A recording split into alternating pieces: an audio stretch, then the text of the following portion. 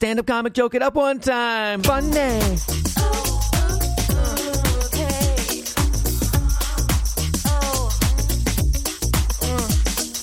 Funny.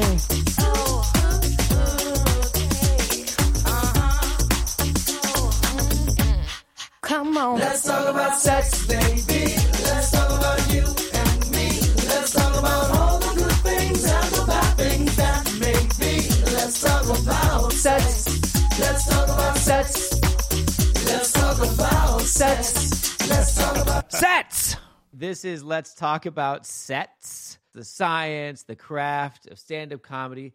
I am your host, Jeff McBride. I have no hair. Next to me is my co-host, who is a fucking werewolf right now. Yeah, I'm Allman Brothers for life. Wait, I have a mustache and I have long hair. No. Allman Brothers are what is that? That's a band from when you were born. Yes, the 1970s. Oh, okay. Yeah. It's not stand-up. That's why I don't know. Yeah. This week's theme is callbacks, and our guest is Leclerc Andre. Leclerc, how you doing, man? Doing great. Happy to be here with the Allman Brothers. Yeah. Yep. That's a callback, guys. There we go. I'd already forgotten. Let's get started with a clip, and this is picked by Leclerc. Ain't That Better? It's from Patrice O'Neal's JFL in 2009. It's hard to be honest, man. Honesty's not the greatest thing to be. It's not, it's just no one wants to hear, yeah. Especially a woman, you know, she don't want to hear it. Because men, it's hard for us to love you and like you at the same time. It is what it is. Once a man loves you, he no longer likes you usually. So I'm going to give you some advice, ladies, on how to keep your man liking you once he loves you, if that's possible. This is what I think. Men want to be alone, but we don't want to be by ourselves. Yeah. Does that make sense at all? Meaning, really, look at this guy looking at his wife like, not you, sweetie, but sort of you, kinda. We want you somewhere, like in the dwelling, just not here, just around the corner, in the vents. You can sit in the vent, I don't care if you want to watch me, but on the roof, anywhere, but just not in front of me, trying to be my friend. What you doing? What you doing? Watching baseball? Why you watching baseball by yourself? How come you didn't get me up? You snuck out of bed. Why'd you didn't get me up? I want to watch baseball with you. What you doing? Why you down here by yourself? Move over. Move your leg off that ottoman where it's comfortable so I can sit next to you and wrap my leg around your leg in some weird I love you hot vine. Move over. Give me your arm. Give me your arm. Give it to me. Let me give it. Come here. Give me a kiss. Mean the kiss. Oh, damn. You love me? Say it. Mean it. What you doing? What you eating, a hamburger? You shouldn't be eating a hamburger at 11. It's too early to eat a hamburger. Let me go make you a better sandwich, a turkey sandwich on 47 grain bread with no mayonnaise and bean sprouts. That's great. Tastes like rat turds and twigs. Ain't that better? Ain't that better? A dry sandwich you don't want? Ain't that better?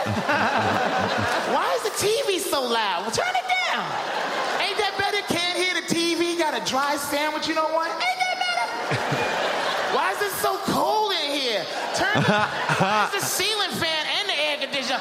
Turn it off. Ain't that better? Sweating, wrapped up into a hot vine, can't hear the TV, got a dry sandwich.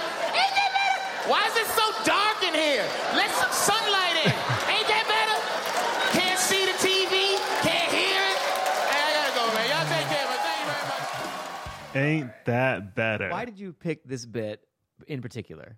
I remember watching this for the first time, and what you can't see is that they keep doing cutbacks of the audience and keep highlighting audience members responding to his material. And you'll just see couples, right? Dying, losing their shit, watching him perform this bit. And I remember seeing a gradual build, right? When he first started talking about liking a person and loving them at the same time, if that's possible. Yeah. There was a laughter that the audience kind of gave him that was a bit hesitant, but very honest in that, like, yeah, is that a thing? Can I like you and love you? And he's really speaking to married people, right? He's speaking to people who've been married for a long time, who got married because they like each other, but stayed married because they love each other, right? Mm-hmm. So he gets into this bit, and you realize that a lot of the audience is hesitant to get on board with what he's talking about. You can really relate to this because you've been married now for a few days. Yeah. A full 2 days. Yeah. So a couple days. Yeah. Yeah. So this hits home. Yeah, I'm like a marriage expert at this point. At this point, like, you're just like, wow, he gets it. Yeah. He's talking my language. And Jeff he finished his first one, so he wants another. He's like, I want as many marriages as I can get. Steve Harvey it. So he gets into this bit, and it's like, when at first you could tell, like, you can even hear it on that tape that the audience is laughing with them. He's doing well, but towards the end of that bit, when he just keeps saying, "Ain't that better? Ain't that better?" People are just rolling over. They're just dying laughing, and it just shows you how powerful, like, that type of repetition is. Okay, so let's talk about that a little bit. Let's start with, what is a callback? What happens is a comic will tell a joke, right? And the most memorable part of that joke, a comic will recall that later on in their set, right? So if you have a joke, let's say about pie, and the punchline of that joke was, it was pecan pie, and everybody remembers that. And then later on, they might have a joke that they get into about being on a date, and the girl orders a pecan pie. People are just going to laugh at the simple fact that we're talking about pecan pie. I remember that. Yeah. So that's what a callback is essentially. It's just referring to a topic or an idea that has been presented earlier on in a set. To get a little nerdy about it, in literature, there are allusions, right? That's distinct from illusions, like Harrison's illusion of his comedy career. Do you know what I'm saying? There you go. Yes. Yeah. And my delusion that was funny. Yeah. An allusion, meaning you allude, you refer to something else literarily. Well, this is internal. This is an allusion within the work. Yeah. Within a joke or a set or an entire special, maybe. Right. And some comedians even make callbacks to previous specials. Right. Yeah, Birbiglia. Birbiglia recently did that on, I think, was that his last special? He's done it almost, he says in, I think, 3 or 4 different specials, he's like, what I should have said is, and then he says something logical, and then he's like, well, what I should have said is nothing, and then he says what he did. Right. Or, for example, if Jim Gaffigan were to even mention Hot Pockets. Yes, yeah. Absolutely. That would be a callback. Or Patton Oswalt, KFC Bowls. Yes. Yeah, there's a lot of them. Yeah, there's a lot of them. So, but within the context of a joke or a set, it's just something that hopefully, right, they've forgotten. Right. It's a thing that you're bringing back up in hopes that they have forgotten about it, right? So when you bring up an idea that was part of another bit, they are already under the assumption that that joke is over. Mm-hmm. You won't be hearing anything more about Hot Pockets for the rest of the set. So when you bring it back up, it's refreshing for them, and it also puts them on alert. Like, oh, this could be going anywhere. We could be talking about old stuff. We could talk about new stuff. It can be a whole journey. So, and in this case with Patrice, I would say this sounds more like a catchphrase. It is. It's more of the voice of the bit, right? So the more he's also recalling everything that she was doing that was annoying, right? Mm-hmm. So once he introduced the 47 grain sandwich, he talks about that again, right? Mm-hmm. And then he talks about turning the AC off. He starts listing all the things that he said before that men just don't want, right? And he built a complete picture with it towards the end of it. Right. And Ain't That Better becomes, doesn't that sound great coming out of my mouth? You have to say it more. Yeah, you just got to keep saying it. Yep. Ain't that better? There it is. Yeah, there's a squeak to it. You need to put the squeak on it. So, Patrice had a distinctive squeak. Yeah. He really did. Yeah. You could also tell that that's a real person that he's imitating. Right? Yeah. It wasn't like a conventional because he was like he and like Bill Burr, who actually came up together, are like the preeminent like misogyny as comedy in a great way that women enjoy actually as well. He doesn't do like a typical. I've heard of like this is like kind of like the woman voice that like a lot of hacky comics like talk like, but he's just like, this is clearly my girlfriend right now or that I just broke up with. But there's like, and that's specific and that doesn't feel contrived. So I think that's actually getting the women on board. And also, he's not painting the woman as a bad person at all. He's actually saying she wants him to be healthy. She wants him to feel loved by her. It's like a nice. She's clearly the better person of the two. So women can laugh at the fact of like, God damn, you are an asshole to me, and I'm trying to love you. So it can even though they're butting heads, the couples in the audience, or they have in the past or whatever, or could see themselves in the future. It is both parties are represented as the enemy, but also inverted so that they're both people represented that are in the audience can laugh at that other person. Does that make sense? It does. I think there's like a brilliance to it. What's particularly special about Patrice's ability to represent people is that he can get you to laugh at ideas or laugh at people that you normally wouldn't laugh at. So this is an idea in relationships, right? If you're talking about couples as a man and you're talking about a woman, it's hard to get women to laugh at themselves.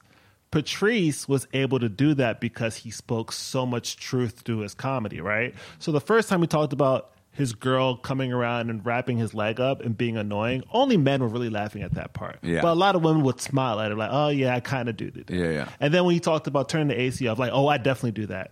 Turning the TV off, oh, I definitely do that. Why didn't you get me out of bed? I want to watch football. 47 grain bread. Yeah, the more he compounds these ideas that are familiar to everyone, it makes it hard to just reject the funny, right? It's like, oh, God damn it, he's right. I do that.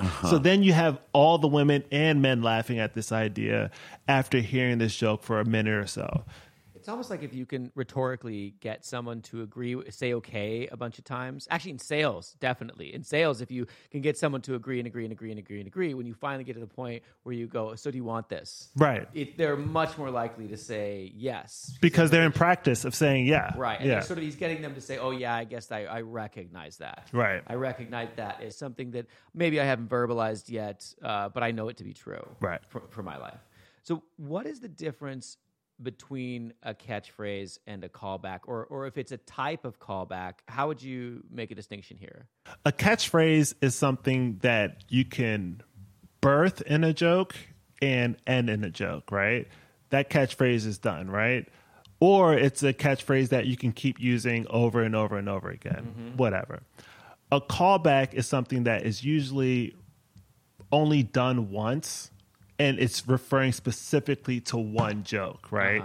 So if I do a joke about catfish and I bring up catfish again, you know I'm talking about that original catfish joke. But if your catchphrase is, you know you're a redneck when, then there's no original you know you're a redneck joke, right? It's just something that's in the ether. It's a thing that exists, that a person says. So I think that's like the most distinguishable thing when I think of like the difference between a callback and a catchphrase.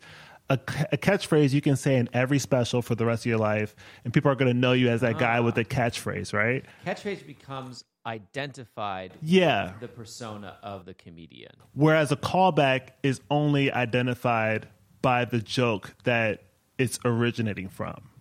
I was talking to Drew Morgan, our first guest, actually, second guest, and he's on the tour, and he's on the Well Read tour, and it's three dudes. One of them is Trey Crowd, and one of them is Corey Forrester. And I noticed in all their Instagrams, they go, at the end of their post, it'll be like, skew, like SKEW exclamation point.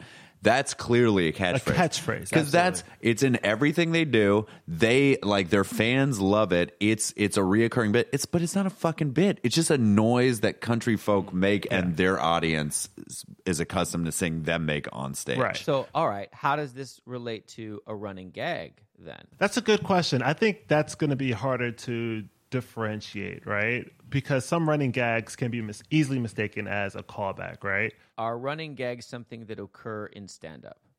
Or is that specifically for the screen? I was just thinking that when you said, is that the difference between a running gag? And I was like, before we started talking about it in the context of this podcast, I'd never heard a comedian use the phrase running gag in regards to a stand-up I don't set. think I have either. To piggyback off of that, when we talk about stand-up terminology, running gag is something that comics use to talk about techniques that stand-ups use, right? Mm-hmm. If we're watching stand-up, we're like, oh, that's a great running gag. That's something you'll never hear comics say, never, right? No, never. Whereas when you hear somebody say, oh, that's a great callback, you know we're talking about stand-up comedy specifically. Mm-hmm. That's terminology you only hear in stand-up comedy. I wonder then, a running gag and a callback, no, they're still different. They are different. They're still different. They are different, correct. How? Well, a running gag, I guess. So when you see a running Almost gag in between a catchphrase and a callback, because it's because they're usually tied to a character, right? Yeah. Running gags, like when you're watching Seinfeld, there'll be a running gag throughout an episode, and it'll usually be tied to one specific character. Yes, like there was a sketch show called The Fast Show. It's a British sketch show. And they were basically known for this. That was their primary mechanism. They would splice in a piece of the sketch that they've set up, and they'd come back, and they'd just have that same guy, and he'd say that same phrase. And it wasn't exactly a catchphrase because the show didn't become associated with it. But you'd hear them say the same thing again and again and again and have a similar situation occur. But it was definitely character-based. I love what you just said, but I have even two specific sketches that have the running gag and the catchphrase. Okay, so in SNL, they had the Californian sketch. I don't know if any, I'm sure the listeners know what it was. It was a bunch of people like talk like that. Like, it's like, you drive on Rodeo Drive. It was that sketch. It was just a bunch of people that are making fun of the accents, blah, blah, blah, blah. There was always a thing that happened like 5 times at every one of these sketches, because it was a reoccurring sketch, where all the characters would look into a mirror and it would play this like kind of like soap opera-y music. That happened 5 times or more every time they played the sketch. That, I would say, is a running gag. A callback is in Stefan, the Bill Hader character that would come on Weekend Update. So he would come on, and maybe he'd be like, those boots from, or like Puss in Boots or something like that at the beginning in the description of a club. He'd be like, and then every time, or like every once in a while throughout the rest of that character's piece, he would say, Puss in Boots, he would just character based. He would, right. So there we go. And another real quick example that I think is more people might know is Sideshow Bob from The Simpsons would step on a rake. And do you remember that? That was his gag. His gag over and over and over again, and it just like that became that character's gag, and that's maybe why we don't have that in stand up, is because it's not that many stand-ups have recurring characters. It also it wouldn't work on stage. I think that when you see running gags, it's like what Gallagher did. It's the smashing like melons and shit. It's like, and we hated that. Everyone universally was like, that is bad comedy. It's just harder to make it work live without people feeling like it's cheap, right? Easy. So that's why there's like an unspoken rule when it comes to most callbacks. You usually only do a callback twice, max maybe 3 times, because but you can make them hate it. Yeah, it could be something that if a person didn't like it the first time, they're going to hate it the second, third, and fourth time. So you have to be very careful with that. You also have to be smart in how you employ callbacks. Whereas with running gags on television, on these sketch shows, it usually works because A, they have half an hour, right? You have the entire episode to really wear it out. And B, it's usually done so well on television that it's not as tiresome. Follow-up question. What are smart ways that people employ callbacks? One of the things that I do before using a callback is pair it with one of my strongest jokes. So if I have a joke that's working really, really well and audience are identifying with it, like, I love that joke that you do, then that's a quick indicator to me that this is something that might be refillable. This is something that I might be able to use and coin in my stand-up set. So when people comment on a joke, Yeah. that's an indication that this is memorable enough and funny enough that if I call back to it, they'll thank me for it. Absolutely. Because what's going to end up happening anyway, especially if some of this stuff is already on television, they're going to say, hey, you have to watch this guy. He has this one joke and it's great, right? So if they're willing to watch that joke over and over again online at home, then a live audience would love to hear it twice. To some degree, right? I'm already thinking, like from hearing you say that, Yeah. I'm thinking about a couple bits that I have. They're the ones that people come and talk to me They about love after it. the set. And if I maybe some of them are a little later in the set, if I move them up in my act, Yeah. then I could build in callbacks in other spots. Absolutely. And if you're a stand-up comic, if you have a joke that's so good that you can sell merch off of it, you can easily make a callback, and that would also sell the merch even more, right? Yeah. You're right. So people have to understand, like, so much of the stand-up thing is marketing, right? And people are going to fall in love with your bits whether you like it or not. If you have I a bit, hate that they love my bits. I don't like it. yeah, but people, I think comics need to be more understanding of the impression that jokes are leaving with people. Usually, when a comic gets off stage, an audience member is remembering one thing specifically about their set. If you can identify what that is, whatever that joke is that is really staying with people, and make that the voice or the narrative of your set, it'll really help people remember you as a performer What as do you well. mean when you say that? Make that the voice of the narrative of your set.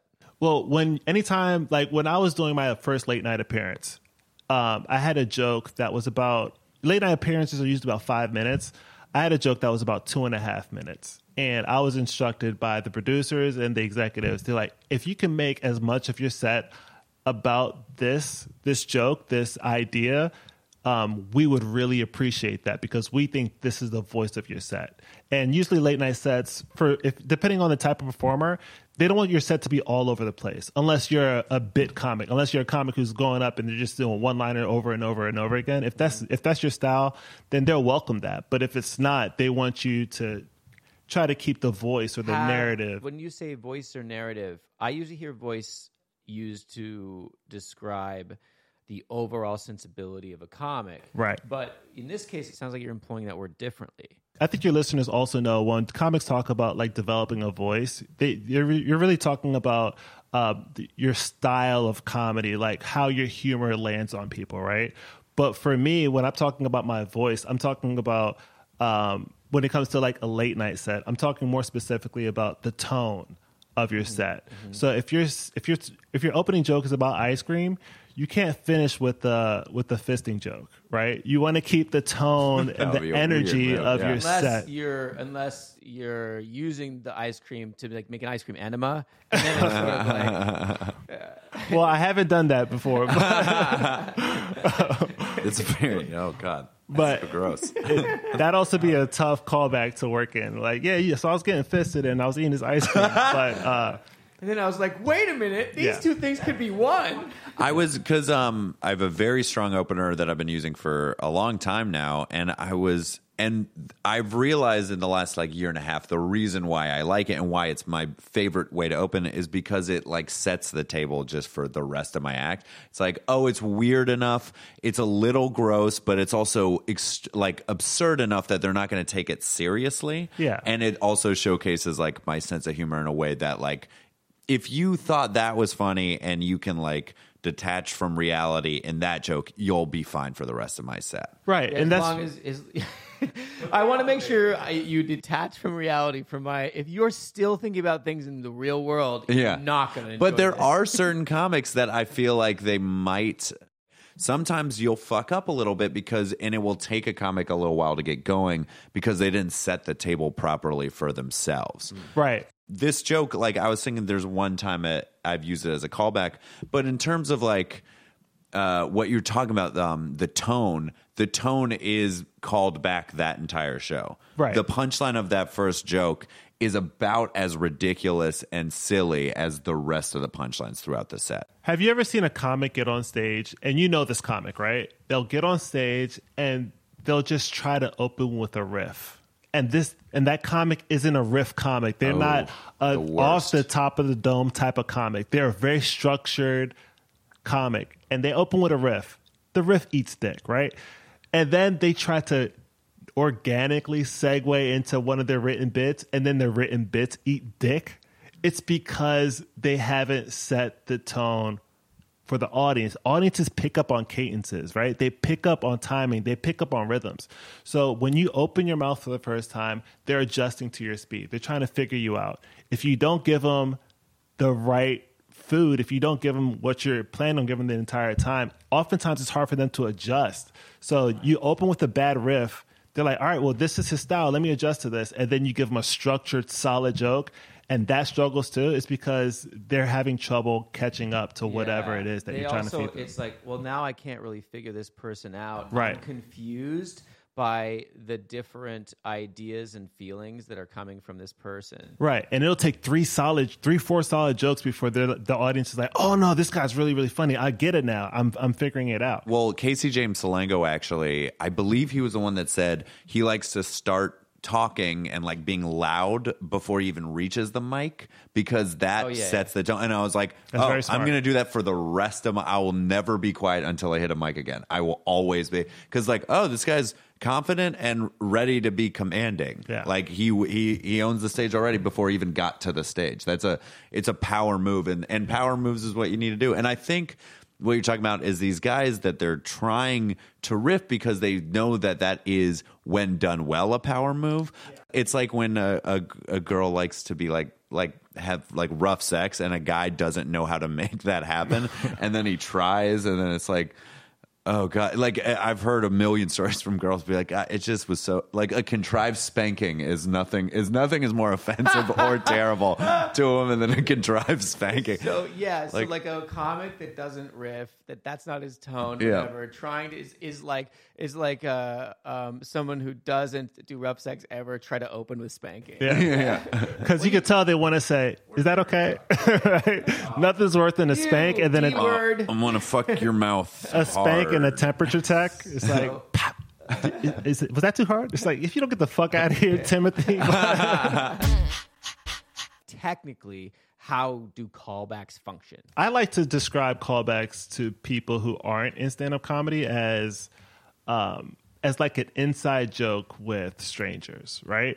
So anytime you meet up with your old friend and you guys have a shared experience or a fun memory that you guys have, all you have to do is mention that thing and you're already both laughing. It's like, oh yeah, that was such a funny thing that happened. That was such a great experience.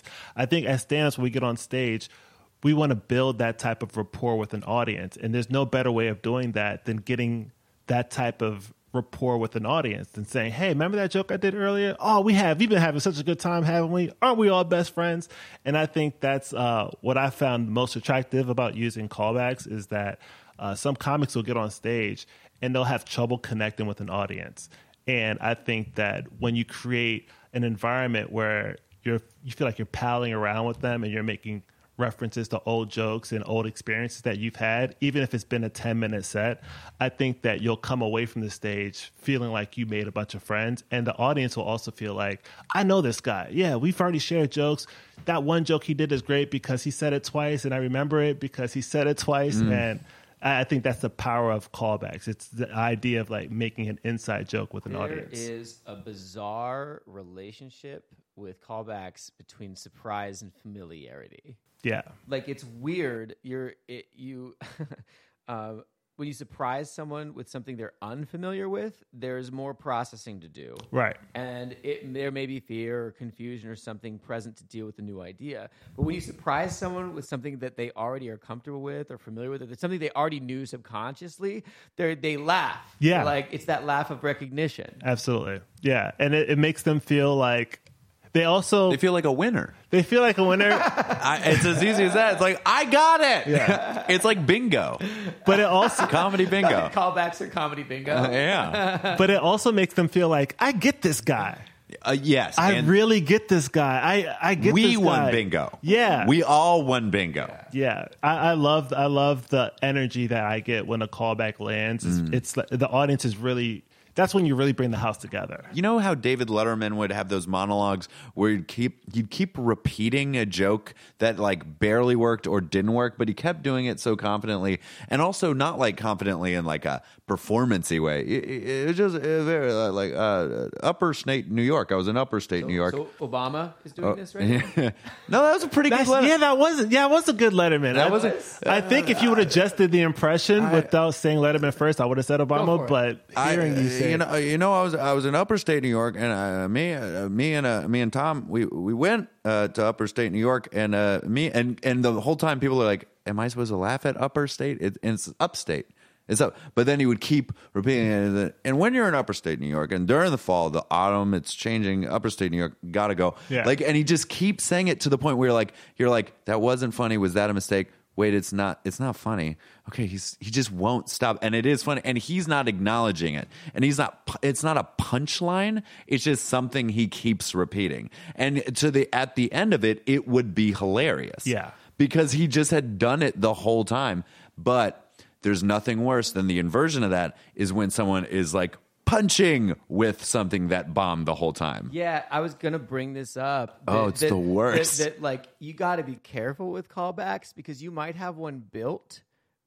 And if the first joke didn't work, you better not just automatically say the callback to it. Yes. Then you're reminding them about a joke that bombed earlier. Remember how I failed a little bit ago? Oh, God. And we all felt bad together. So I'm back. That is a tricky situation. But what I found is that if a joke doesn't do well, and then you do a callback of the joke, sometimes the callback will be 10 times funnier because it's calling back to a joke that didn't work that well. Mm-hmm. So it makes the comic seem like a savant a bit. It's like, have had that happen. Yeah, sometimes the callback, the setup can really fall flat, right? The first time you introduce a joke, it could fall completely flat.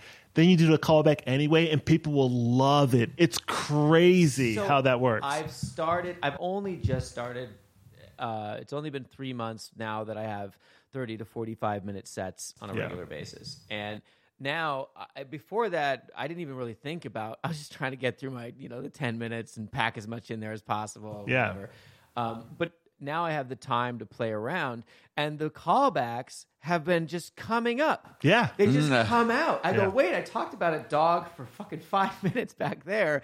Here, I mentioned a dog. I'm going to use that dog's name here. Yeah, and the previous dog that I was talking about. Now I'm going to use it up here, and people will like, boom, laughter. Or I mentioned a fish. I'll say a type of fish up here. Like it's and also like a tiny little, just a little twist on it. Yeah. If you say exactly the same thing, it's not.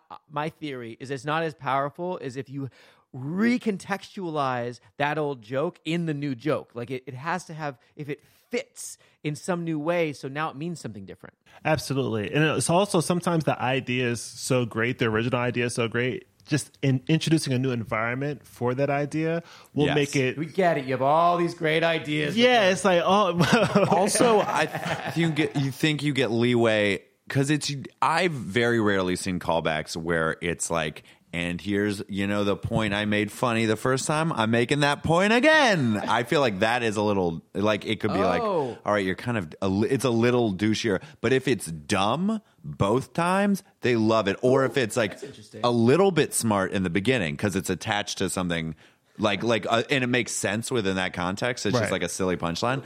But then at the end, you kind of like force it in a dumb way. Yeah. They'll really like it because they're like, oh, we're having so much fun. This is such a silly punchline to this that he didn't even really need to do. He or she really didn't have to do this. Now it's just funny. You know why? It's playground. I love what you just said. Here's why I think that works. Because if you say, look how dumb I am, that's fun. That's so funny. Oh, yeah. Right? But if you look how right I am, kill yourself. Yeah, that doesn't work. I noticed that the biggest danger I've run into while using callbacks are oftentimes if you don't go into your set prepared, you can say the callback before the original joke. Oh no. Which is it's like that's an in your head thing. So when I'm like writing sets and like structuring them, sometimes I'll write out my set and I'm like, all right, I'll do the joke here, and then after these couple jokes, I'll do the callback to that joke here. and sometimes I'll forget the original placement of the first joke, and I'll just never get to it. And then I'm walking into the joke that I'm about to do the callback for, and I'm like, oh no. I haven't put down the groundwork for this joke. And this it's joke not- isn't That's ready. happened to me too. And it's too delicate. Like you have to do the callback. It's not that it's delicate. It just doesn't make sense. Yes. without- Yes. People are like, why is he talking about catfish? It's like the structure of the joke is fundamentally dependent on the original joke. This is one of my favorite devices to do, and I think it's a kind of callback in a way. Yeah. So I have this thing where I'm talking about an emotional support animal, and then I have what looks like a complete non sequitur, and I start talking about a lady I met at Burning Man named Rat Lady. Okay. Okay, then I talk about the Rat Lady, but then at the very end, I tie it, and they now know why the fuck I was talking about this crazy weird anecdote, because it drives the point I was making home all the way in. It's like the final hit of the hammer on the nail that boom, now it's finished. Right. And is that a callback? Do you know what I'm talking about? Do you know what It is. It's a callback in that I made them forget about what we were talking about. Yeah, the two jokes don't exist without each other, right? Ah, okay. So you're calling back, even if it's conceptually, you're calling back these ideas that don't work independently. If you just told that one story and then didn't tell that other story, people are like, well, why the hell did he tell that first story, right? It's dependent on that second story. Both stories are dependent on each other. So even though you're not calling back specific words or even persons in those stories, the fact that they're tied together, I think, makes them a callback. So, and so that brings me to the next idea, which is that you can make them forget. Yes. Intentionally. Oftentimes, the more time in between the jokes, the I more know that. intentional you are about making them forget, the more potent the callback will be. Ah, the so more it's effective like it is. It's like a fucking trebuchet. Yeah. It's Yeah. You're like winding it up, and they've got the counterweights, and everything's just like, it's all potential energy. Right. And then whoosh, you launch it. But it has to be worth it. It has to be really worth it. Like, there's nothing worse than You can't put a pea in a trebuchet. right. You got to put a cow or something. Yeah. You don't want to call back your worst joke. Chappelle in 2 different Netflix specials does a bit at probably within the first 15 minutes that comes back in the final punchline of 2 of his specials.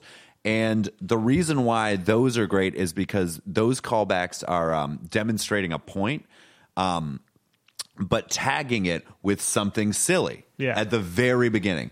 Because everyone knows Dave Chappelle, he's an incredibly insightful comedian, and he has these kind of like Carlin-esque ideas, but he calls back a joke that was so stupid at the very beginning of the specials, and we couldn't play them on air because they're too long. But I suggest the listeners go back and watch Age of Spin and Equanimity, because those 2 specials, they do what we're talking about really brilliantly at a really large scale, where you'd completely forgotten about those silly, stupid jokes. And the point he's making at the end is so intense that tagging it with those super silly jokes is really Well, that's the other thing that callbacks do. They provide a feeling of things coming full circle. Right.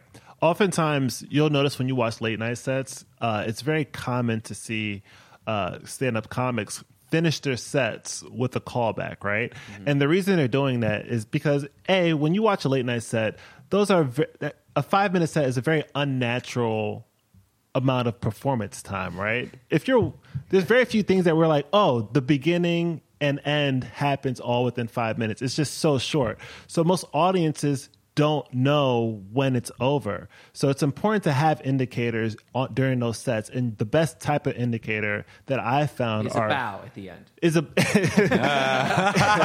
I'm in a bow. It's a rose toss. You just pull a rose out of your blazer and just throw it into the audience. But oftentimes audiences respond very, very well to a well-placed callback. It's like, oh, that's the joke from earlier. Yeah. And then they'll just clap automatically. You'll know that the set is over. Like it's a button. It's a button. That's it's a really cute comedy button. term, which where it's usually the biggest joke, or it could even be, it doesn't even necessarily have to relate always, but it's the last thing, the sort of like explosion of like a sketch or something like that. Yeah, absolutely. And it has to be done well, because you're talking about, we just mentioned earlier that the more time in between callbacks, the more potent it is, the more effective it is. But when you're talking about a 5-minute set, you're not given there's not a lot of time to build suspense, to allow them to forget anything. So the joke has to be that much better. It has to be that much more well structured. And you have to do a better job as a performer to not lead. You don't want to lead the audience like, oh, I think I know what he's about to say. There's nothing worse than the audience finishing your joke. So it's really important to make sure that you're performing it in a way that they can't see what's coming.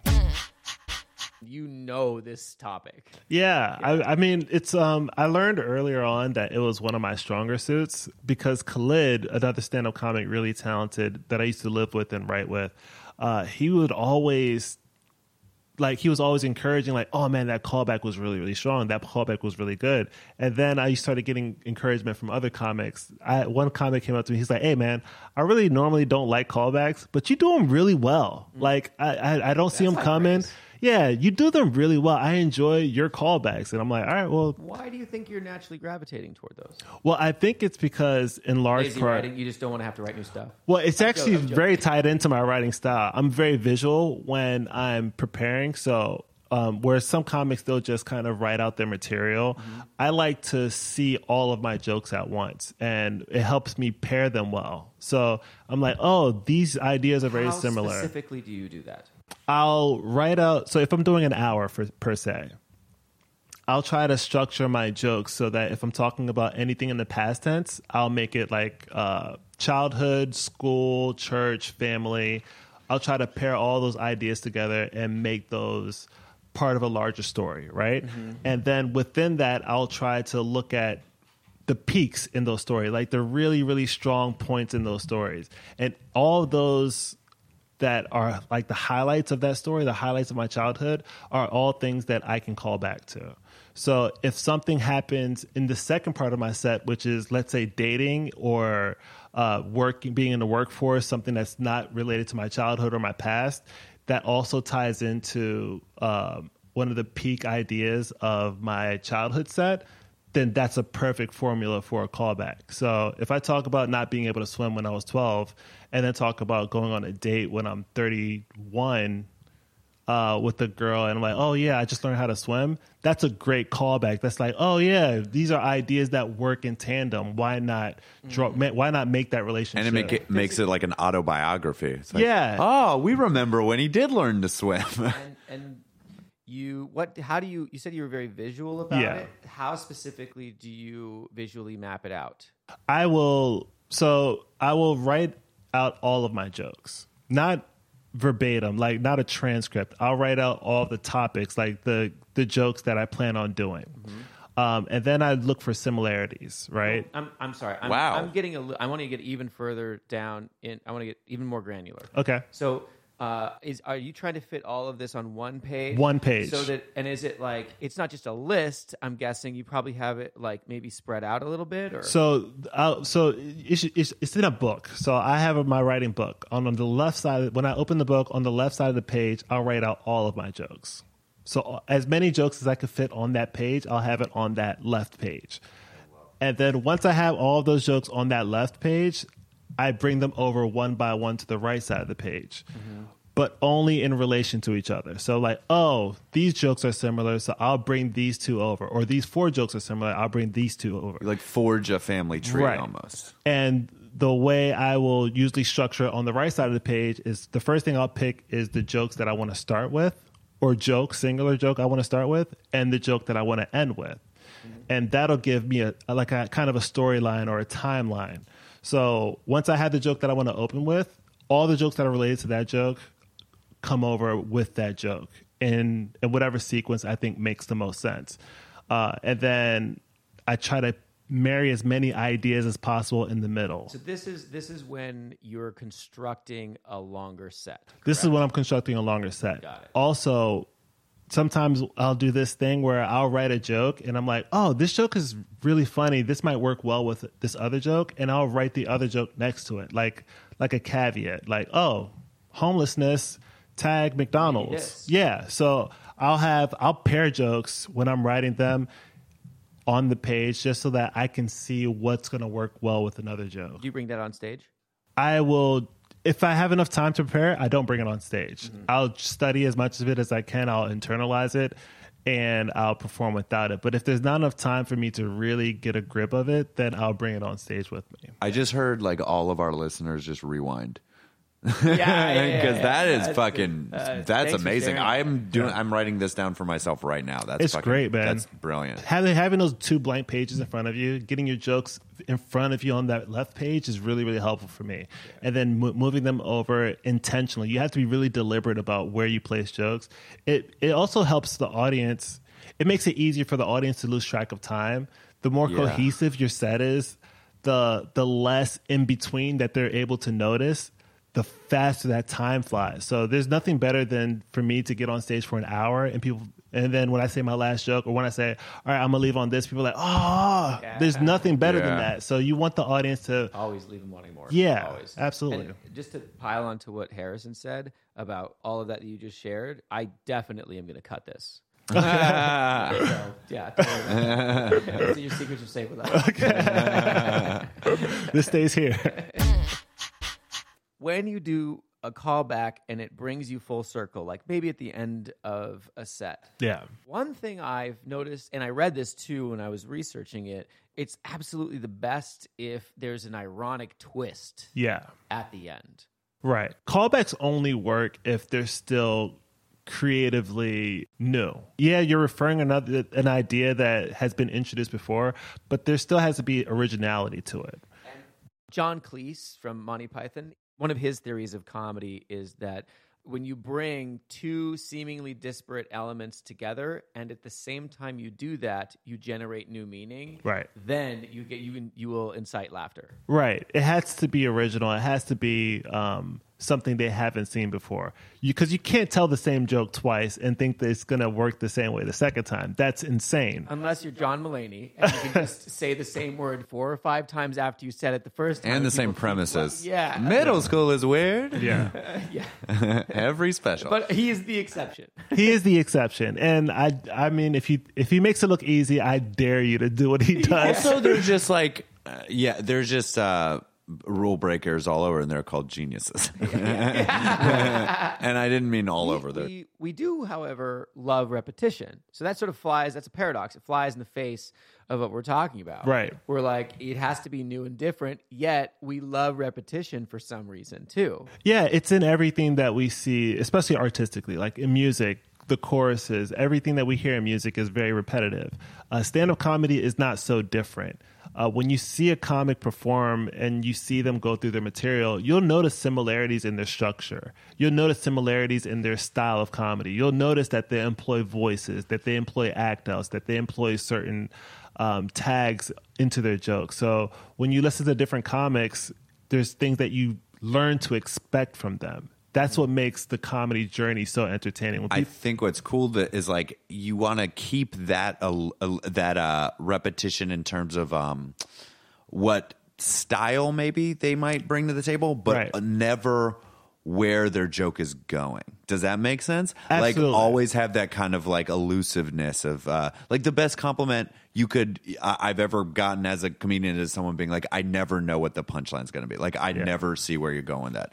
But I would say I start a lot of jokes very similar to each other. I hear myself, I'm like, I'm doing I'm ripping myself. Yeah. It feels like. But you simply being aware of that can also be a very helpful tool for you. Absolutely. Because the moment that you get away from that structure, you're really sending the audience for a loop. So if it's intentional, if you're deliberate about it, then they won't have any idea when you decide to use misdirection.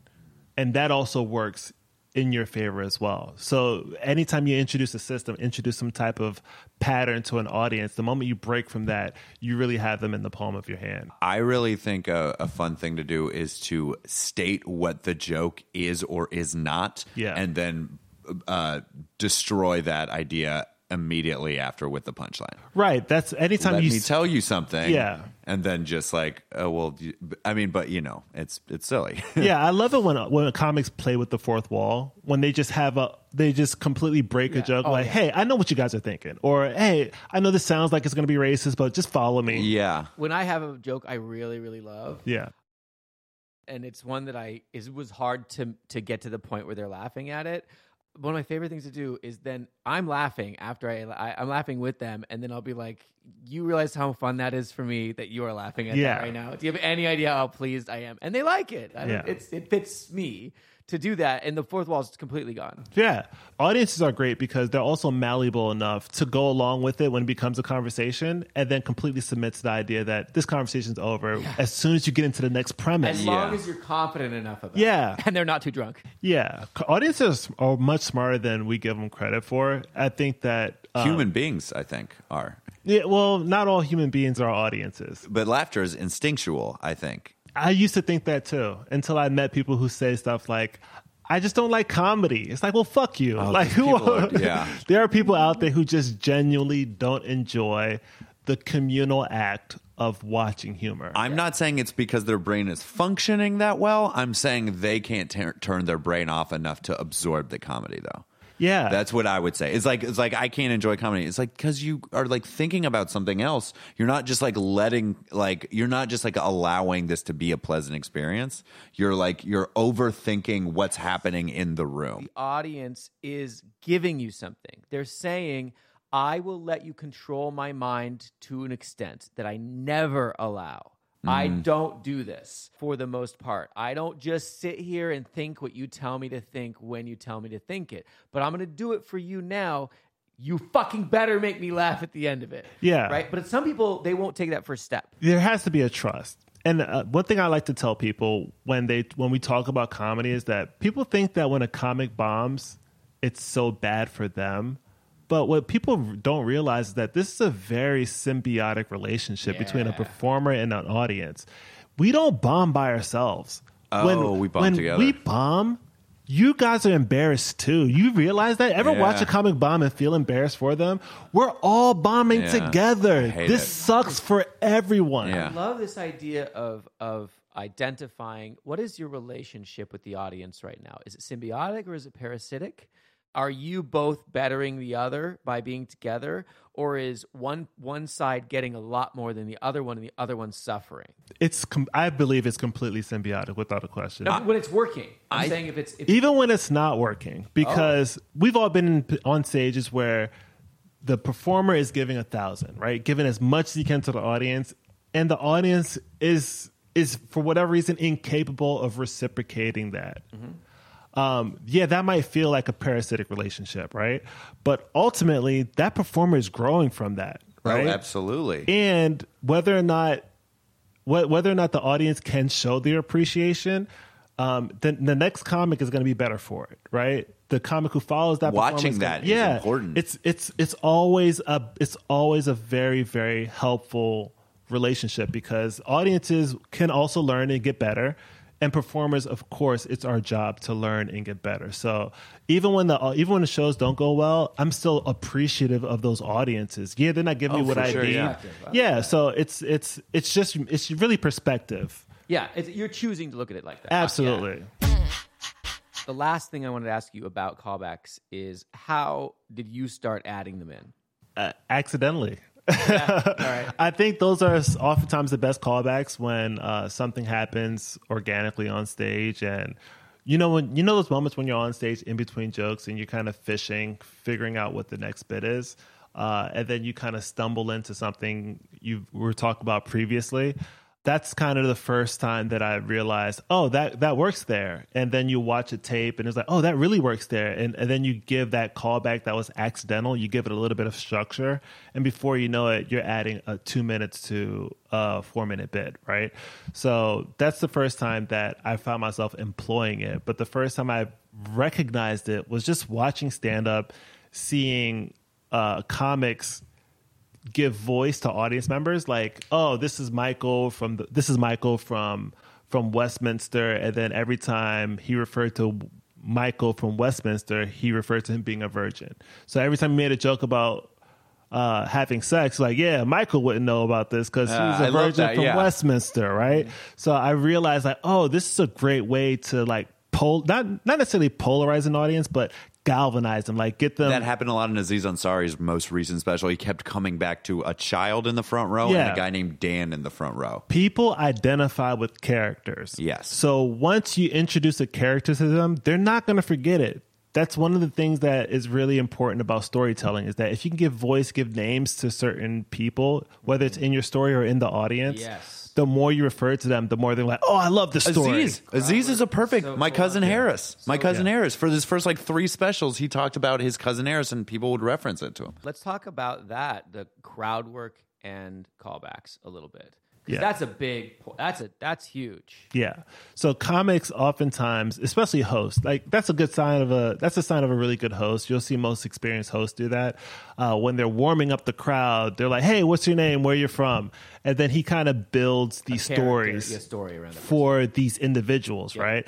And then he'll talk to a couple like, oh, how long you guys been married? 50 years. You know they're not fucking anymore. And then they become the couple that's not having sex anymore because they're too old to have sex, right?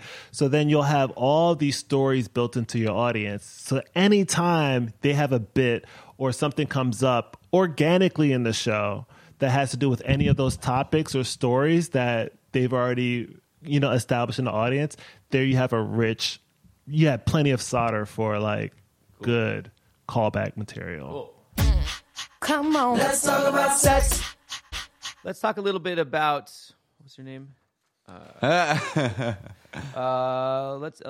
Clark Anders. So so awful. Let's talk. We need to establish characters, and Leclerc is one of them. Let's talk a little bit about Leclerc. Thanks for doing the show, man. Thanks for having me. Yeah, buddy. So you've been on New Faces and Just for Laughs. Or sorry, you were New Face at Just for Laughs. Oh, fuck, Jeff. All right. You said it twice correctly. But then Just for Laugh, New Faces. Right, I should have just done it. Should have just played it straight. Okay. All right. So Leclerc, you were. I can't do it now.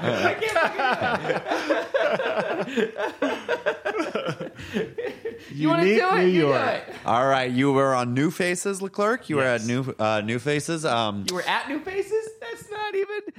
You're not doing it right. I think either. that it's the show is called New Faces. You were one of the New Faces. You performed on New Faces with another guest, Usama Siddiqui, as well. And also you were on Late Night. You were on Tonight Show. Okay, no, this is hard. You're right. Go read your fucking rubric. Right. God damn it. All right, Leclerc, Robot. Andre. Yeah. Alexa, start Jeff's engine correctly. Got it. Oh yeah, there is Alexa in here. All right, Leclerc Andre is having a. You're actually reading the bio. Please don't say I'm having a breakout year. I'm pretentious. Oh, God. Tell us about your breakout year, Leclerc. Well, I was in jail, and then I broke out of that. All right. So you were at Just for Laughs. Yeah. And that was this year, right? That was last year. Featured as a new face last year in Just for Laughs. Comedy Festival, yeah. Yes.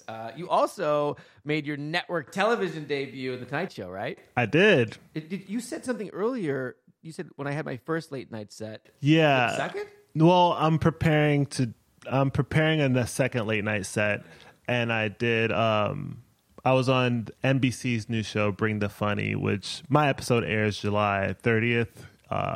So yeah, that's gonna be the second time I'm gonna be on television. Oh, congrats, man! Yeah. That's wonderful. Cool. Let's see here. You grew up in Maryland, right? I grew up in Maryland, born in Brooklyn, moved back to Brooklyn in 2012. How did you get into stand-up? I was an English major in college, and I wanted to do journalism, and all the papers were collapsing when... Oh, you're right. Yeah. Yeah. It was like the worst time to try to get a writing job. Twitter was a thing. Right. And the bigger the internet got, the smaller the writing jobs became because less people were writing for more outlets. Right. So they were just sharing the same articles. So it's hard to get a writing job. So I found myself just doing a bunch of freelance writing and spinning my wheels. I couldn't find work as a writer.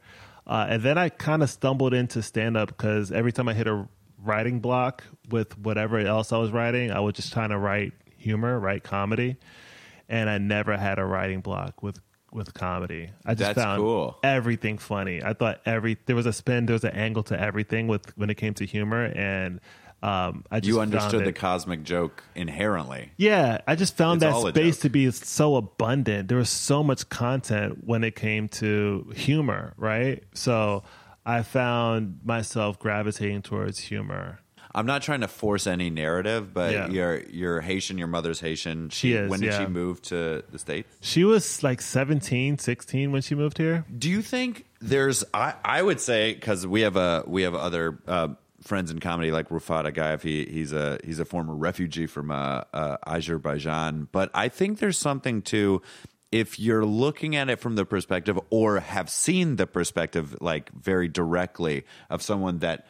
Like, you move to America, right? Your mother moves to America. Right. She's got this idea of what humanity is like in Haiti, or what its life is like in Haiti. Then she comes to the United States. She's like, oh, it's so weird how they do things over here. Right. So you're seeing her see America and disagreeing with the way people interact, or agreeing with the way people interact. So you're already kind of getting this like in-depth knowledge of like the absurdity of life, because you're seeing someone. You either see it through a different lens, or you're watching someone look at it through a different lens your entire life. I think there might be something to that. I do. I've always found stand-up comedy, the best comedy for me is the most unique perspectives, right? So when I'm watching stand-up comedy, you could have 7 people make jokes about marriage, but the best joke for me is going to be the joke that has the most unique perspective, the most original point of view.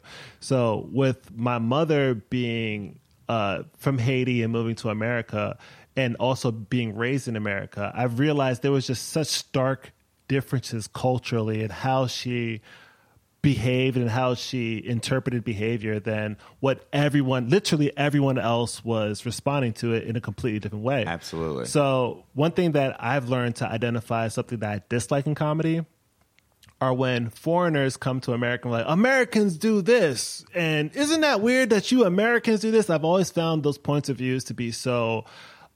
French.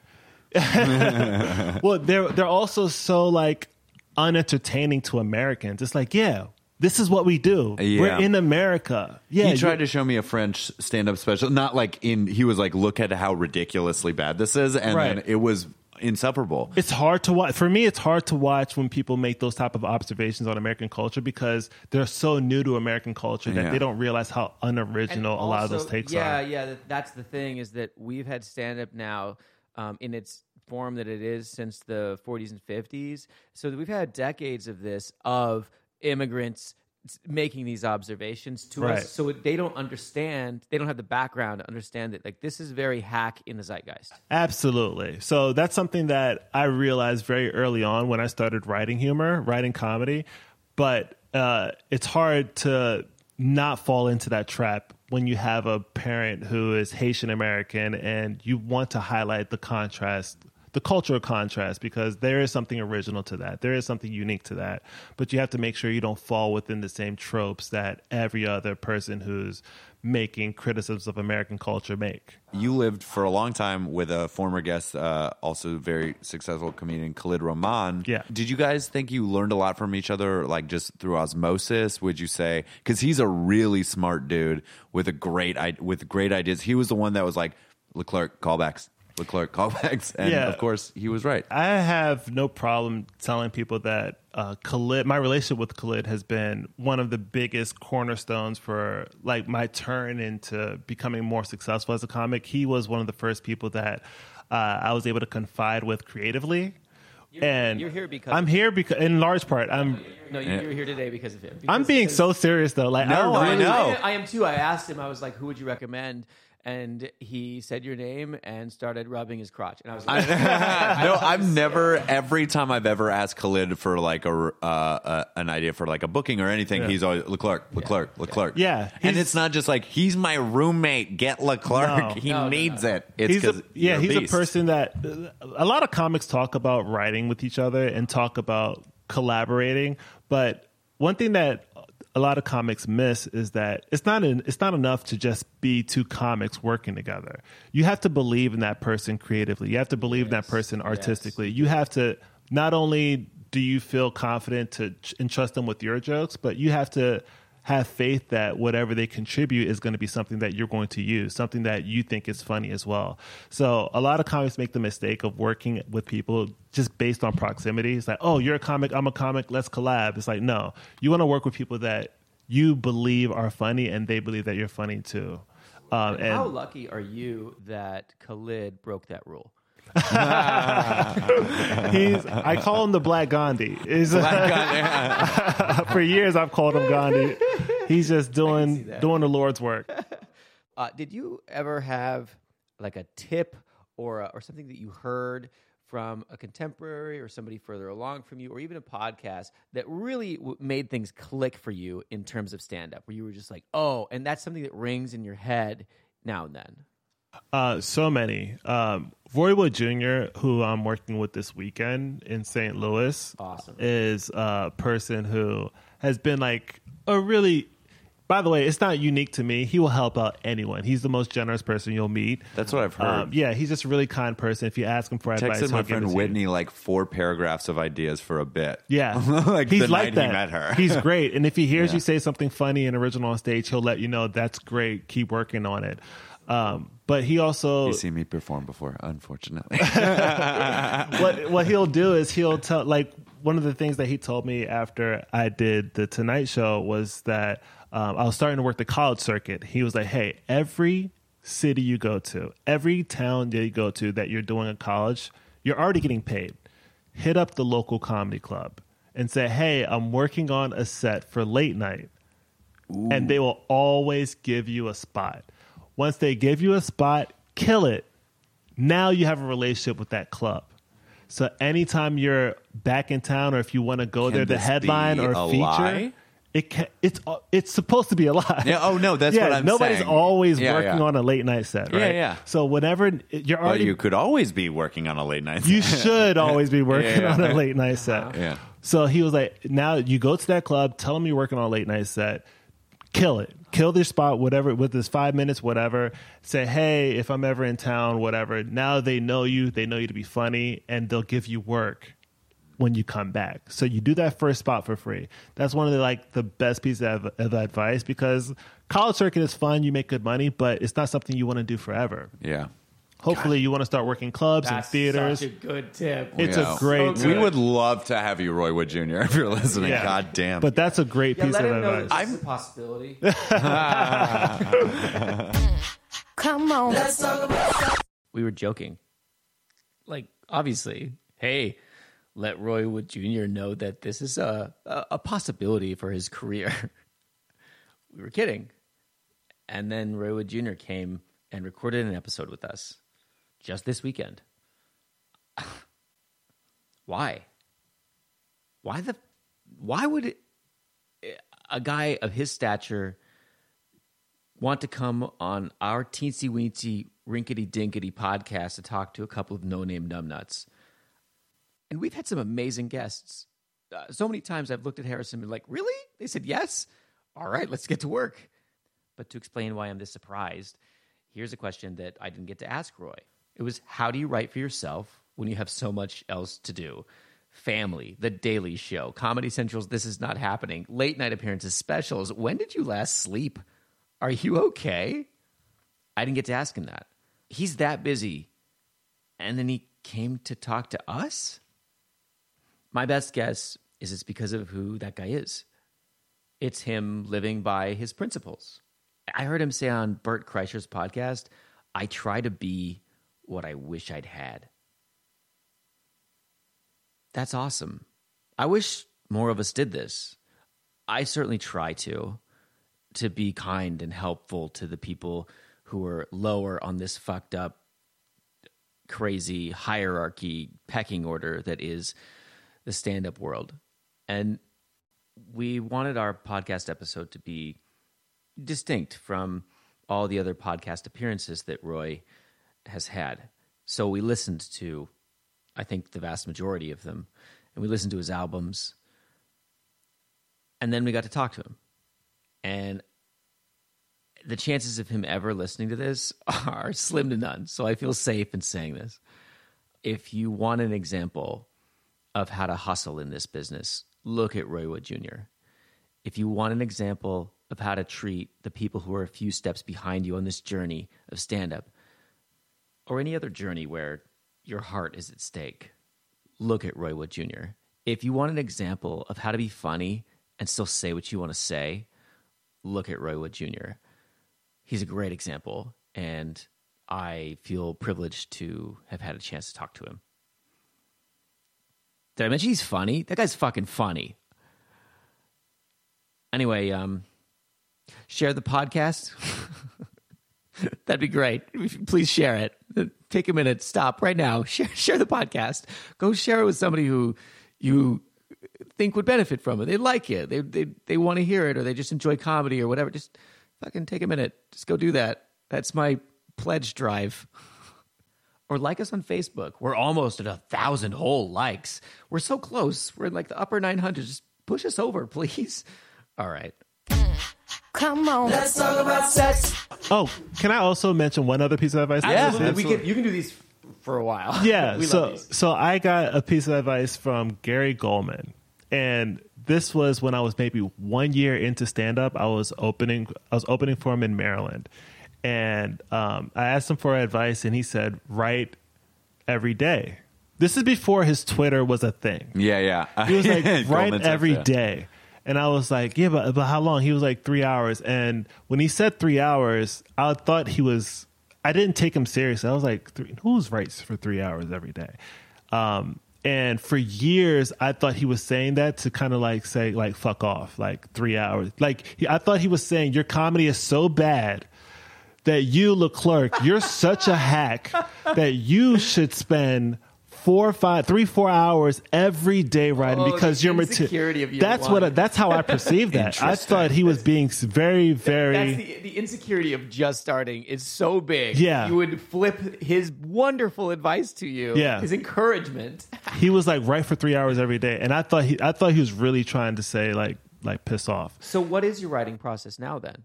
Well, now I'm starting to write closer to 3 hours a day, but what I'm realizing is that 3 hours a day. Writing 3 hours a day when you're 1 year into comedy sounds so daunting, right? Yeah. Because you don't know what you're doing. You're really figuring a lot of things out.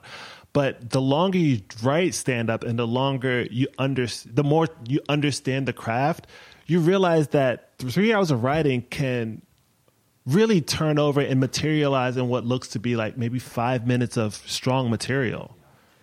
That's how important it is to spend that much time in your book. Like, I just came across it. I was like, God, I'm not sitting down and writing enough. And then when I realized what I was doing was I was tweeting and putting on Facebook everything that should have just been in a notebook and stuff that would be like multi-tagging or something a bit was becoming like one tweet I made and they'll be like, oh, I just thought of a better tweet. And then I delete the first tweet, send this so much. I've been like, why is he not just putting this in his notebook? I know. And it's like a terrible way to do it. And then I was like, why does it bomb on social media, but murder in real life? And I'm like, oh, because it's my voice attached to it. Yeah. And I just am not a Twitter guy, and some people are. What is your writing process specifically? How is it ever changing, or do you have a system, or what is it? Writing techniques that work specifically for me are, so writing at home, it can be challenging for a lot of people because home is a place full of distractions normally, right? So I found that it's important to watch tape as a way of getting your juices flowing, right? You watch tape, you see what you're doing. You're also putting yourself in a stand-up performance. You're watching your own. I'm watching my own stand-up. Mm-hmm. I'm watching tape.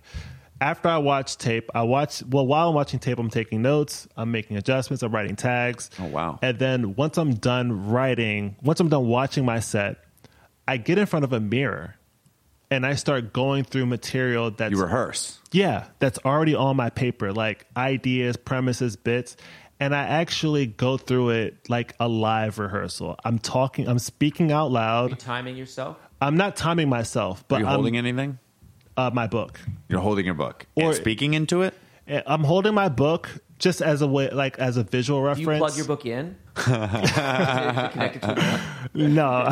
We actually need a book for our show because we only have one book, and then we have to do banter. But if I'm being honest with you guys, I used to actually rehearse with a remote in my hand as a microphone. Like I would really try to get into. That's character. a good idea. Yeah, I do that with a shitty mic. Yeah. It's connected to it is connected to an amp. No, it's connected to a book. But the reason I perform in front of a mirror is because a lot of stand-up comics are very dependent on their writing, right? They forget about showmanship. They forget about act outs. They forget about the actual performance that goes into it. So seeing yourself tell a joke with no performance, no salesmanship, no energy is very, very hard to do. So performing in front of a mirror is a constant reminder like, oh, you're not doing anything with your face. Oh, you're not doing anything with your voice. Yeah. Oh, you're not doing anything with your body. This is a terrible thing that you're doing on stage. This is why I record video now every time. It's important. It's really important to see yourself. Yeah. So that's why I always write in front of a mirror. I'll go from like writing at a table. I'll stand up, get in front of the mirror, go over material, work on stuff. And I'm always speaking audibly. I'm always talking out loud. You notice that your brain works differently when it's being activated by like noise that you can interpret, noise that makes sense to you. So there's a difference between listening to like just music that has no lyrics and music that is full of lyrics. When you listen to music with lyrics, your mind is identifying those words and making connections with it. So it's activating you can't listen to it passively, right? Anytime you hear lyrics, you're listening to those lyrics. You can't listen to it passively. So it's important when I'm going through my material to be audible, to hear myself, because it allows me to create a dialogue. You're activating the part of your brain that is verbal, right? Also activating the part of your brain that's auditory, right? So you're double reinforcing it when you say it out loud as opposed to just in your head, right? Absolutely. And it also allows you to create a conversation, right? When you're going through your material and you're saying things, just hearing yourself say it can say, oh, well, what comes after that, right? I can say this after that. I can talk about this after that. So yeah, that's something that works for me. Cool. Yeah. Thanks for sharing. Anything else about your writing process, like after that point? I try to get it on stage as soon as possible. So like if I write for 3 hours today, it's important for me to perform as much of what I've written today as well. Say it over and over and over to make sure you remember it, or do you just have a good memory that it just stays? No, I mean, I try to say it as much as I can if I have a long set that night. But if not, I don't mind doing Cliff Notes versions of it on stage and trying to shorten it that way. When you're writing it out, how into the weeds do you get? Like Brian Regan actually writes like visual, blah blah blah blah blah, like voice, like different. Use this voice. I don't do that. Every joke that I have is the core of it is in one line. Everything else can change. There's variance for everything else, but.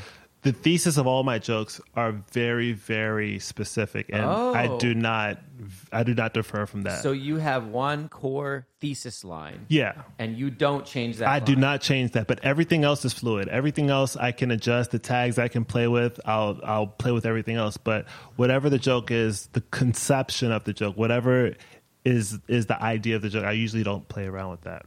Cool. Come on, let's talk about sex. All right. Let's listen to a bit. This is by Leclerc Andre, and it's his stand-up debut on The Tonight Show starring Jimmy Fallon in 2018. I'm very happy to announce that I just graduated from swimming school. Yeah. Got tired of drowning. I was sick of it. I said, enough's enough. My boys are like, aren't you embarrassed to be a grown man in a swimming class? I'm like, no. What's embarrassing is being rescued by a 12-year-old named Hannah. So that line, I'd never change. What's embarrassing is being rescued by a 12-year-old named Hannah. Like, I've played around with leading into that joke many times. I played around with the rest of it. The names that you played around with, if it's Sarah or Hannah or Gretchen or something. Yeah. All those things are interchangeable. I can really fuck with whatever else. What's embarrassing is being rescued by a 12-year-old named Hannah is what really makes that joke consistent. And I've noticed that if I try to get away from it, that joke will suffer a lot. So that's something that I've learned. That joke is what taught me about making sure the idea, whatever that is, stays consistent. Cool. Yeah.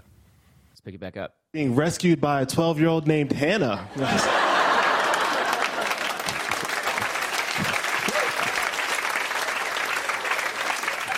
Never again. What made it worse is she was talking to me the whole time. Very casual. She was like, I got you, big guy. My name's Hannah. I'm going to take you to safety, okay? Oh, what's that? Oh, no, I'm not a lifeguard. I was just making a sandcastle.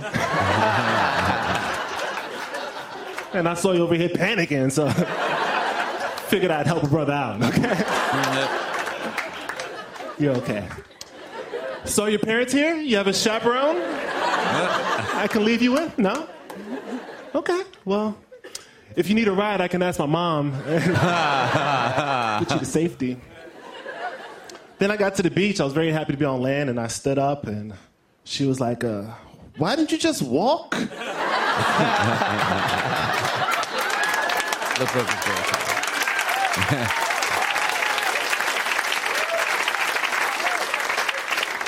Your hair is dry. You didn't even... Great race joke. I follow her on Instagram now. I like all of her posts. I'm like, you a hero, girl? She's like, leave me alone, sir. I'm like, all right. Yeah. I am very tall. Guys are like, oh, man, you must get all the ladies. Fellas, if you think all it takes to get girls is to be tall and handsome, you're absolutely right, okay? I threw in that handsome part. It's true. I'm about 6'6", yeah, which is about 6 inches taller than the top of public bathroom stalls.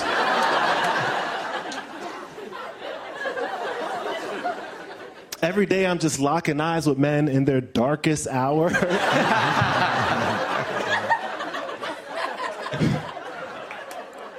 I'm like Wilson, the neighbor in Home Improvement. You remember this guy? Close your window, Tim. I'm a comedian now. This is a great job. My first job was at a fast food restaurant. It was terrible, the worst restaurant ever.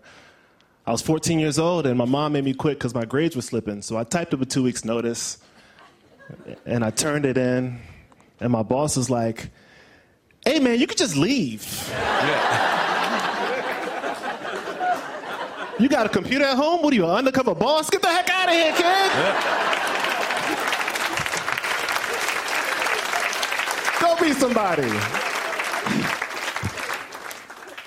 Yeah.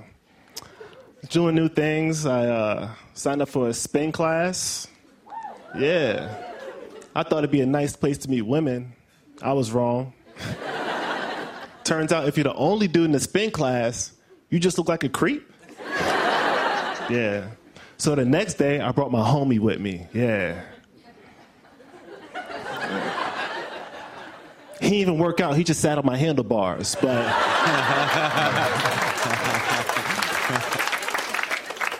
I did meet a girl in the spin class. She was way out of my league. She opened up with, yeah, so I just graduated from Harvard Law. And during my free time, I like to volunteer at a dog shelter. Tell me about yourself. I was like, well, I just graduated from swimming school. Yeah, there we go.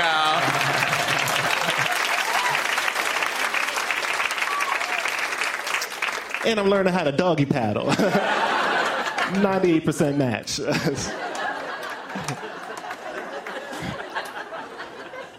Took her to the movies. I love superhero movies. Took her to see the Avengers. She was like, who's your favorite hero? I said, Captain America, huh? Black Panther? I was like, no, girl. It's Hannah. Okay. You guys are great. My name's LeClerc Longer, guys. That's great. Both of those callbacks super strong. Yeah, they hit really hard. Yeah. They loved you. Yeah, man. After the first applause break, it's like, all right, I'm cool. But I remember being behind that curtain and just forgetting my second joke and just like, this is going to be the worst day of my life. I'll never be back. There was a moment when you said gave her 2 weeks. Yeah. And they didn't laugh because I thought that was kind of funny. Yeah. And there was like a little do you know what I'm talking about? I know exactly what you're talking about. So I'm sure you guys picked up on this before? Absolutely. So I'm sure you guys have noticed this. But when you'll see comics do late night for the first time, their timing is always weird because audiences are just inclined to give them applause breaks. So jokes that are just like normal, whatever throwaway jokes on shows will get an applause break in these theaters for these late night sets. So you'll say a joke and it's like, all right, I'm just going to go into the next part of that joke, but it could get an applause break. So you kind of stumble into the next part of that joke. So that's what that is. Yeah. Like when I did that part about I wrote a 2 weeks notice, that's absurd, first of all. Yes. Yes. But most audiences recognize that without laughing, and sometimes they'll recognize that with laughter. Uh-huh. I didn't know which one I was going to be on the Tonight Show. So I kind of gave it a little pause, and I was like, push through it, push through it. Yeah. And the second part, of course, worked. I wanted to talk about the 2 primary callbacks in this. Yeah. Do you remember the writing process for those? Absolutely. Okay, tell me. So I remember submitting my first transcript for the Tonight Show and getting it back, and it was all in red ink. They rejected everything. What? Oh, yeah. They were like, hey, this joke is good. Everything else is trash. Oh, my God. The joke that they approved that they really, really liked was the Hannah swimming bit. But all the other material was thrown away because, A, I was making references to companies that may endorse the show. Oh. Or B, the content might be a little bit too edgy for the Tonight Show. There were a bunch of reasons why they were Xing out a bunch of stuff. So to make things simple, Michael, who's the booker, just said, hey, man, whatever jokes that you can tie into this Hannah swimming bit are definitely going to be able to make it on air because of the content, right? And it's also tied into such a strong joke. So from that, I was able to write in those 2 callbacks that did not exist when they said I can do the Tonight Show. No way. Those callbacks did not exist. I wrote those for the show. Oh. Yeah. I wrote those jokes comply completely. with their requests. Yeah, just to They just gave to you a stretch. writing assignment. Basically, you're like, do you want this TV credit? I was like, yes, we'll write new jokes for it. And I just wrote those callbacks for that set, and it worked out. So the graduated from swimming school didn't exist. You're a pressure player. Yeah. No, the whole graduating from the whole Hannah swimming bit, I wrote that bit, and then going to the movies and the callback with Black Panther and Captain America. Who's your favorite hero? Hannah. That was something I wrote just for the Tonight Show, and all those callbacks that I wrote were just for the show. Cool. Come on. Let's talk about sex. The next bit is by Moshe Kasher, and it's called 20 Years Old. It's from the Laugh Factory, 2013. How old are you guys? You guys are 20? Oh, you haven't done anything. Or experienced life in any way. That's crazy. Are you guys in high school? No, you're 20. Are you retarded? Are you all retarded people? Oh, this is back Have you when not you been able to get out retarded. of high school? Are you stupid? Okay, great. I'm kidding. What mall do you guys work at? Also mean. Also rude. Are you in college? Where at? And what is that? Is that a Catholic school? Christian? So what would you like to do with your degree when you get out of Christian school? Go to medical school. Oh, you want to be a doctor? Yeah. What kind? Hematologist. Hematologist? Fuck, I don't know what that is either. How about you? You don't know? Yeah, there you go. Even at Christian college, there's always one, right? I don't fucking care. Here to drink the sacrament wine and party. So where are you from? Florida originally. Oh, are you celebrating something tonight? No, I just thought my little brother. He just got married a few. Who's the little brother? You? Are you from Florida? Yeah, from West. You're still there? No, I go to school in Michigan. So you moved from Florida to Michigan. Yeah, I play football there. Yeah, okay, I was going to say, that's a terrible weather decision you made. What, you play football? I play football. What position? Fuck, why is everybody laughing? Not now, in college. I was the starting... Backer. What are you? I don't even know what that means. I don't actually know what position. I catch football. Yeah, all right, cool. Oh, I get it. Yeah. I catch football. How many dumb people has he had to talk to about that? I catch footballs, dummy. Okay, it's clear now. You look very shy. Let me talk to you for a while. No, I'm kidding. What's your name? Diane, what do you do? What are you studying? Sign language interpreting. Really? You know that I was a sign language interpreter for many years. Oh, you don't believe me? No, you should. Boom, in your face! No, my parents are actually both deaf. Yeah, they're super into hip-hop, yeah. Oh, is this your handsome boyfriend? You're handsome. I'm not trying to fuck you, but you're a good-looking dude. I think I can say that without it being weird, right? Look at him. Girls, he's good-looking. They're Christian. They're not trying to fuck you either. They're just going to observe the miracle that God hath made. Are you a model? I was. You were? For real? Because if I was, I'd be like, nah. You know what I mean? I'd be like, I would never say. You were a model for real? Like, what kind of stuff did you model? Print and commercial. I mean, but like, what? Like Abercrombie? You were an Abercrombie model? Yeah. Oh, and I'm being weird for saying he looks good. That's fucking pornography. God, so many dudes have jerked off to you. That's crazy. Yeah. You were an Abercrombie model? I mean, it's not bad. It's just like that. Because to me, an Abercrombie model is the ultimate.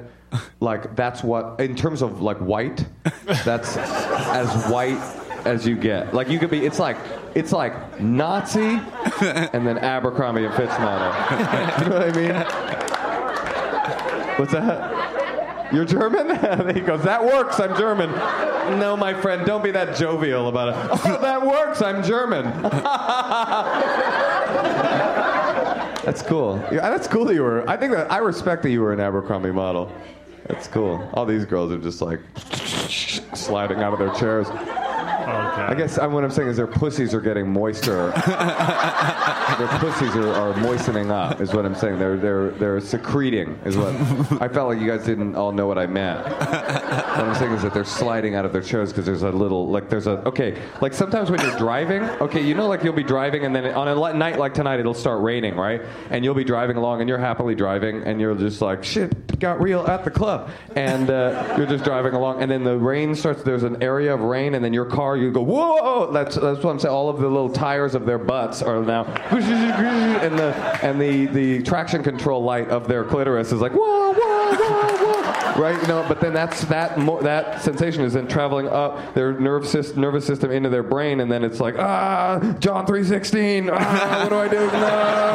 And then they're trying to make it go back down, and then it just makes more, and then back up, what is Jesus gonna think? I gotta get married quickly, and then you know what I'm saying? All of that that sexual energy then creates a little ball that then sort of it floats off into a psychic ball, floats off into the world and kind of elongates, and then I grab the ball because I've had my eyes on them the whole time. Sir, don't talk through this. Don't talk through this. This is going to be the best thing you've ever seen in your life. Okay, so I grab that little ball and I take that psychic sexual energy ball and I just fucking toss that ball as fast as I can. Shut the fuck up. And I toss that ball as fast as I can. And then I just hope to God somebody will catch it. And then bam, there's a wide receiver who just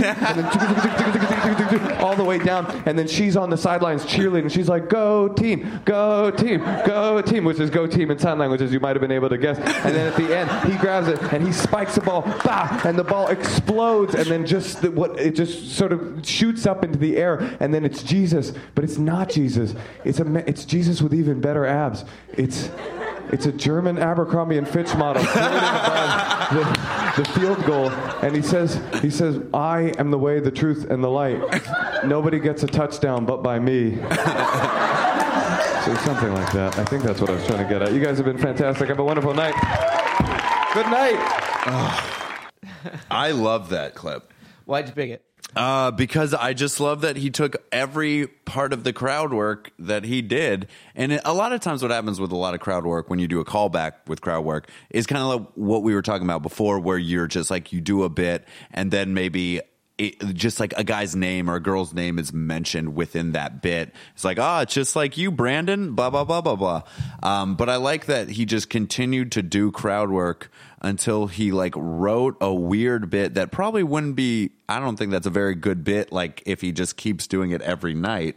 But that's a really fun on-the-fly absurdist bit, and he used all the information he had just done to create this like surreal, weirdo, like visual bit that I just think it's fantastic.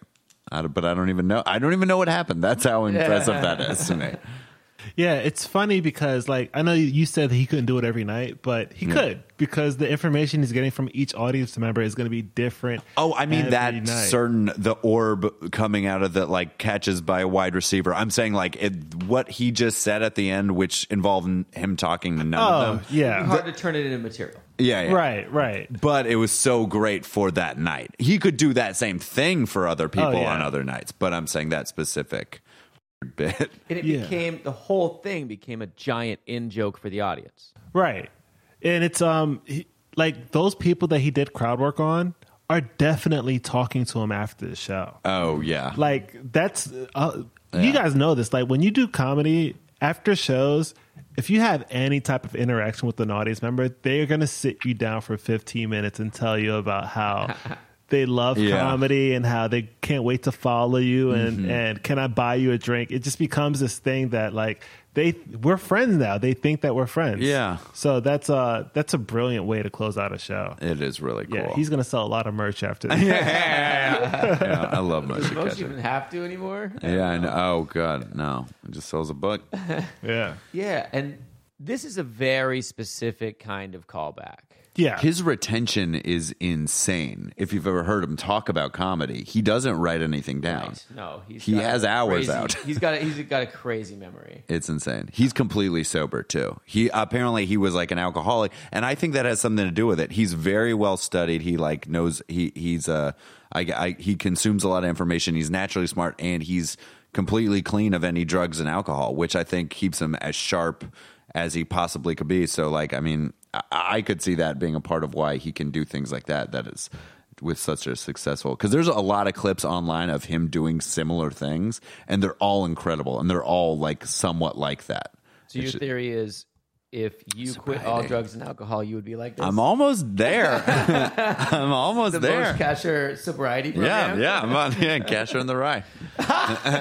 That's actually his book. I didn't pun it. I didn't pun it like that. There is something very true to that, though. I feel like most comics who excel, like the ones who are exceptional at it, are addicts to comedy. Like comedy is their Became a drug. thing. Yeah. So like if you're an addictive personality and you happen to do stand up, if you can make stand up that thing that you're compulsive about, then you're going to excel or you're going to grow exponentially in the sport of stand up. Oh, absolutely. I mean, I just quit smoking cigarettes like 3 weeks ago. Yeah. And it's like the new thing is when I have an urge to smoke a cigarette, I just write a joke. It doesn't matter how shitty it is. I'm just like, write a fucking joke or like memo it or something. The trick is to condition yourself into making that the thing that you do. But I find that people, because I have an addictive personality, it's not something that You're addicted to being handsome. can't turn it off. But it's something that we all have our vices. We all have things that we can do. Say everybody has an addictive personality. It's Yeah. part of being human. We all have a reward mechanism. We all like it. But sometimes it's tricky to make your work that thing that you're addicted to. And if it doesn't come naturally, it's really, really hard to recondition yourself to do something like comedy. For a while, I used to look at comedy as work, and it's really, really difficult to get motivated to go to work. So if you could look at it as anything else, like, oh, I get to do comedy today. If you can get yourself excited about it and become addicted to that feeling, then it's easy to like find yourself in a world where you can write for 4 hours and it feels great. I read The War of Art. Great and book. He talks That's a about great it. book, He yeah. He talks about it in terms of work and Resistance. being professional. And I got a lot out of that, of treating it like this is my fucking job, period, end of story. And I'm going to show up for work every day. Yeah. But on the other hand, I see what you're saying, where you go, okay, and maybe the way to marry those two perspectives is that if you can make work the intrinsic reward, Right. as opposed to work is something I do so I can get a reward at the end. For some people, it might not be something where you have to recondition yourself if you have a healthy work relationship. Like some people aren't fearful of work. Some people don't hate doing work. Yeah. So if that's your situation, then it's not an issue where you have to trick yourself into doing something that you're already passionate about. I'm one of those comedians, the stereotype of the comedian that has trouble holding on to a job. I've had a job for a while now, but like I've had trouble holding on to jobs. But do you think You're going to get fired because we're late now, right? Yeah. Oh, yeah. I mean, yeah. This is really fucking me up. But there's something to the idea of like, well, I've always thought of comedy as my work. And I'm like, no, this like waiting tables, dog walking. This is just a thing I do. This is like a time passer. And then the money just comes up. Like I feel like I can't turn my brain off of that idea. Like I'm like, yes, I'll wait tables. I won't fuck this up for you, manager. But just know I don't care. Like in general, like I feel that in my body that I'm like, they should get another person. I need a job to support the work I want to do. But like, it is strange. Can I piggyback off of what Harrison said? Yeah. What do you have to say? When so I was bartending for years and trying to do stand up, and I had to make a decision, right? And I was thinking about quitting. The reason I was thinking about quitting stand up is because towards the end of like my tenure bartending, it was getting really difficult for me to hold a job. And it was getting difficult because I was caring more about stand up, and me caring more about stand up made it more visible to my employers that I was caring less about those jobs. So I went through like a 12-month period where I went through like 4 or 5 jobs. I just couldn't hold a job. I had that same thing. And at the end of that, I got JFL and I got a bunch of things happen because I was putting all that energy into my stand-up. So I know it feels like a really bad space to be in, but I noticed that things always got really, really hard before they got a lot better. I know it's so cliche to say, but when it comes to something artistic and creative like stand-up, when you're getting a lot of resistance in stand-up, it's usually a good thing. It's usually a really, really good thing. What do you mean by that? If your focus is stand-up, right, and everything that you want to do, everything that you want to create is through stand-up, the more energy you put into it, the more other areas of your life are going to suffer, right? So your relationships oftentimes take a toll. Mm-hmm. Your day job will take a toll. Your sleep will take a toll. Your energy levels take a toll because you're putting so much into your stand-up. And your stand-up's going to grow, but other things might suffer. Mm-hmm. It's important for people to realize that the declines that they're seeing in the other parts of their lives are for a reason. I was getting so much better at stand-up, and it was making it so much harder for me to keep my job because I was showing up late because I was doing spots. I was trying to leave early because I was trying to do spots. I was distracted at work because I was running material in my head. So all of these things come at a price, and if you're not looking at the growth that you're having in stand-up, it's easy to think that it's not worth it. It's easy to think that I'm just fucking up or whatever, or man, I just have a bad run of luck. But I like that. Everything has a price. Everything has a price. Everything has a price, no matter what. There's always something that is like drugs are a great example. You right. sacrifice happiness later for intense joy now. Or whatever. Like that's you borrow happiness from tomorrow is a great way to put it. Absolutely. So with stand-up, you get good at what you spend your time on. Right. When you focus on stand-up, it can take as much time as you can give it, and everything else in your life kind of atrophies. Almost like if you're only working your one bicep, nothing else. And so it grows and it feels weird, but you're like, But this bicep is what I care about the most. Right. Yeah. But if it's a sacrifice that you're willing to make, then you're fine with... Which you should be willing to make because this is a throw-it-all-away profession. Yeah. But then you're fine with your abs getting soft. Yes. And you're fine with your girl being upset at you. Yeah. And no, I like that you called it resistance. That's also Stephen Pressfield's War of Art, that resistance shows up anytime you try to do something big. Absolutely. And it shows up in terms of loved ones asking you to not do it or try to get in the way of it. It shows up in things falling apart in your job or whatever. That's a form of resistance. Absolutely. I will be honest too. even though it's a terrible health hazard, and I'm so glad I'm done smoking for health reasons, a big part of it was finances. I was like, well, if I'm going to take more hours off of work, then I'll have less money. So I'll have less, and I'll have more money, so that will even out. So I'll just quit smoking cigarettes. I'll quit smoking weed. I will be able to do stand up, and I won't need as much money to live. That's that addict reasoning. It's like, all right, well, if I stop smoking crack, I can.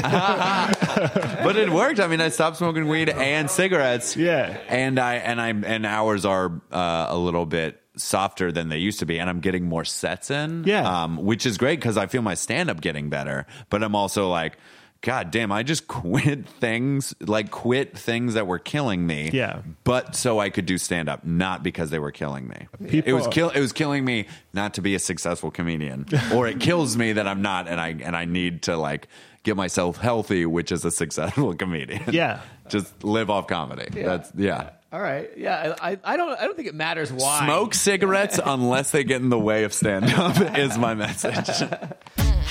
Come on. Let's talk about sex.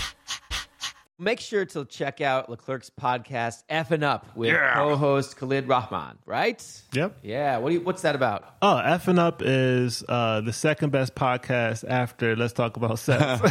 Damn, you know the things to say. You guys should definitely listen to it. It's all about manners, etiquette, and how we can all do better. We talk about fun stuff.